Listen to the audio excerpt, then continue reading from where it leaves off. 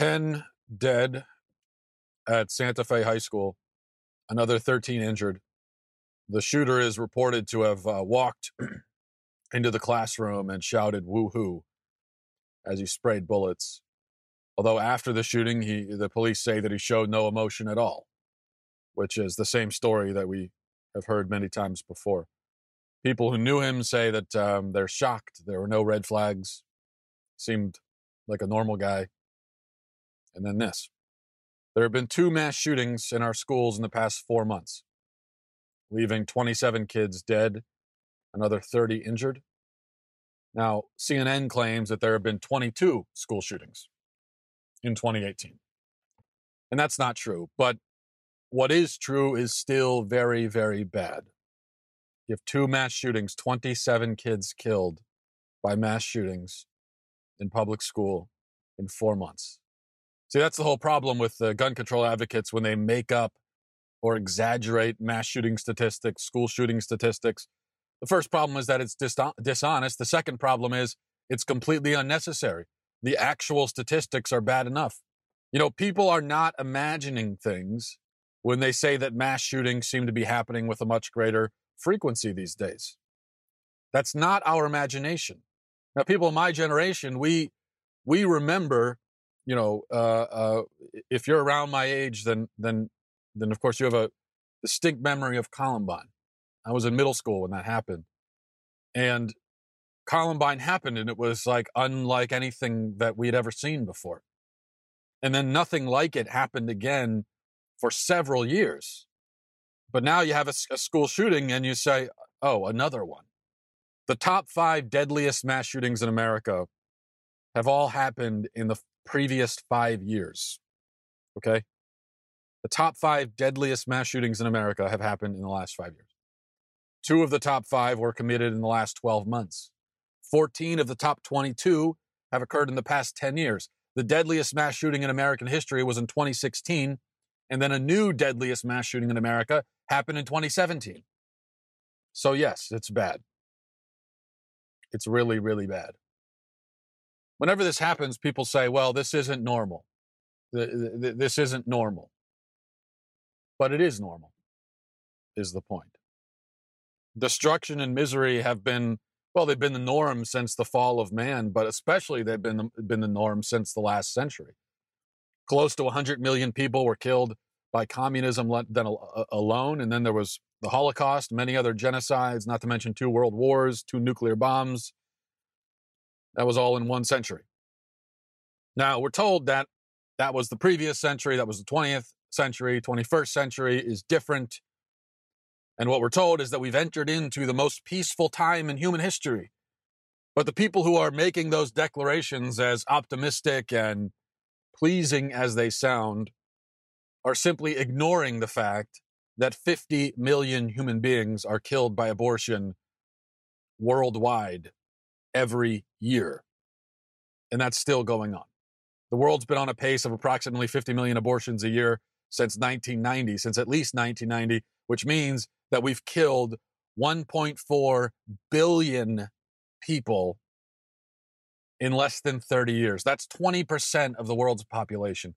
20% of the world's population has been murdered in less than 3 decades. So, most peaceful time? Not even close. This is what we're living in right now is by far the most violent and destructive and deadliest time in human history. And it's not even close. Things are not getting better. That's what I'm trying to say. Things are not getting better. They have not been getting better. They're not getting better now. They won't get better. I'm sorry to tell you this, but it's just the fact. Things are getting worse in a hurry. We've simply gotten better at ignoring how bad they are. We've gotten so good at it that we've got this entire chunk of 50 million humans killed every year, and we could just completely put that to the side, like it's not even happening. We could just discount that and then go around talking about, oh, it's a peaceful time. It's such a peaceful time. I mean, even the Santa Fe shooting, which just happened on Friday, by the way, seems to already be forgotten by a lot of people. It seems like the next morning we forgot about it. And I know the royal wedding had a lot to do with that. The royal wedding, which was, I mean, it's such an amazing romantic story, right? Of a woman ditching her husband, leaving him in the dust, and then going to marry someone who's richer. So, it's such an amazing romantic story, right? Well, yes, it's so great. We should all be happily ever after, right? Destroy your marriage and go marry somebody else. Fantastic. So we've moved on to that, and we're good at that. We're good at moving on quickly, and I think we call that resilience. That's what we try to call that. We like to pretend, oh, we're resilient. Americans are so resilient. There's a mass shooting, and we just move on. It's not resilience; it's indifference, and there is a difference between those two things. Now, it should be noted that there's one other conspicuous global trend that's been happening across the world, along with all the bloodshed and the death and destruction and murder over the last 100 years. Along with that, there's been another trend, and that other trend is secularism, godlessness. Most countries in the world have become increasingly godless as the years have progressed. The West is seeing historic levels of atheism and secularism, to the point now where there are some countries in Europe that are predominantly majority populated by unbelievers. And these two things are not a coincidence. The nightmare that we've lived since the turn of the previous century has been the direct result of this. It's been the direct result of the world rejecting God. We have fled from God, and we have fled out into the wilderness, and what we found out here in the wilderness in our freedom is evil and despair and death on an unprecedented scale. We have become an empty country, an empty people, an empty world. Emptiness is the thing that kind of ties all this together. The war, the shootings, the genocide, everything, abortion, ties it all together. Because there's this void that's left behind when you push God out. And as a world, we have pushed God out. And we've left this giant gaping hole. And now we're struggling and fumbling to fill it with something. These school shooters on an individual level, they have this emptiness, this hole inside them. They try to fill it with something. Usually they turn to media and video games. This is yet another school shooter. It was an avid video game player, but I know we're not going to talk about that. It's completely, totally, absolutely unrelated. It's got two things have nothing to do with one another at all, of course, because as part of our emptiness, we are so desperate to justify all of our entertainment choices. It's the only thing we care about, is just making sure that nobody questions our entertainment. So if anyone mentions, oh, no, we can't talk about that, that's my entertainment, how dare you?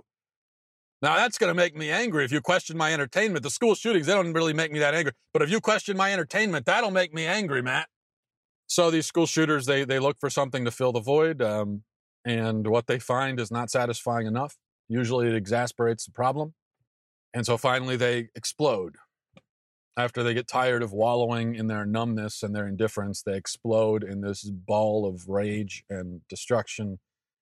And as I've said now many times, I think the main thing that they're doing, why they do this, and there might be other individual motivations we hear about with this kid. He apparently had a grudge against at least one of the girls in the school.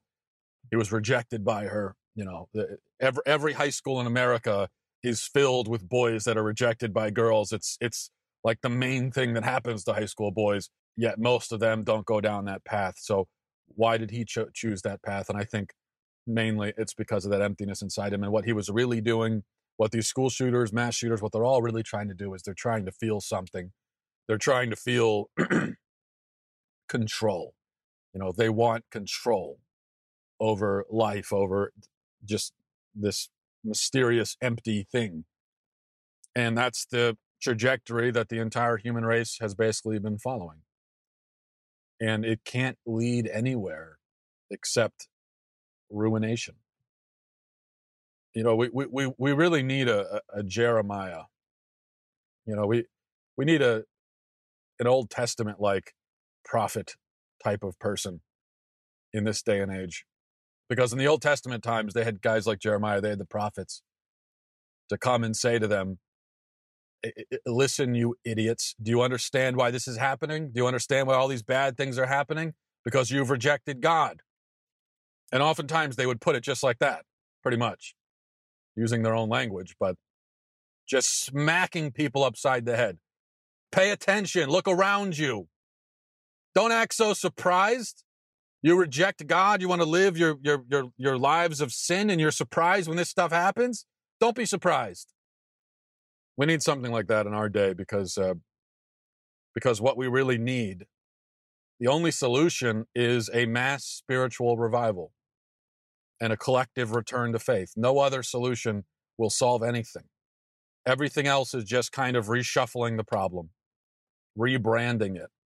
And that has been our solution for the last 100 years or so, is to take a problem and just rebrand it and call it something else. So we took the genocides of the 20th century and we rebranded them. We put them in a clinic and we called them abortion now. And now we say, oh, there's no more genocides. We solved the problem. Hooray. So what's going to be our rebranding solution for school shootings? I don't know. There is no solution other than returning to God. All of us. You know, stupid, arrogant people, stupid, arrogant, foolish people like to laugh at the idea of thoughts and prayers in the wake of tragedy. But thoughts and prayers really could save us. They could.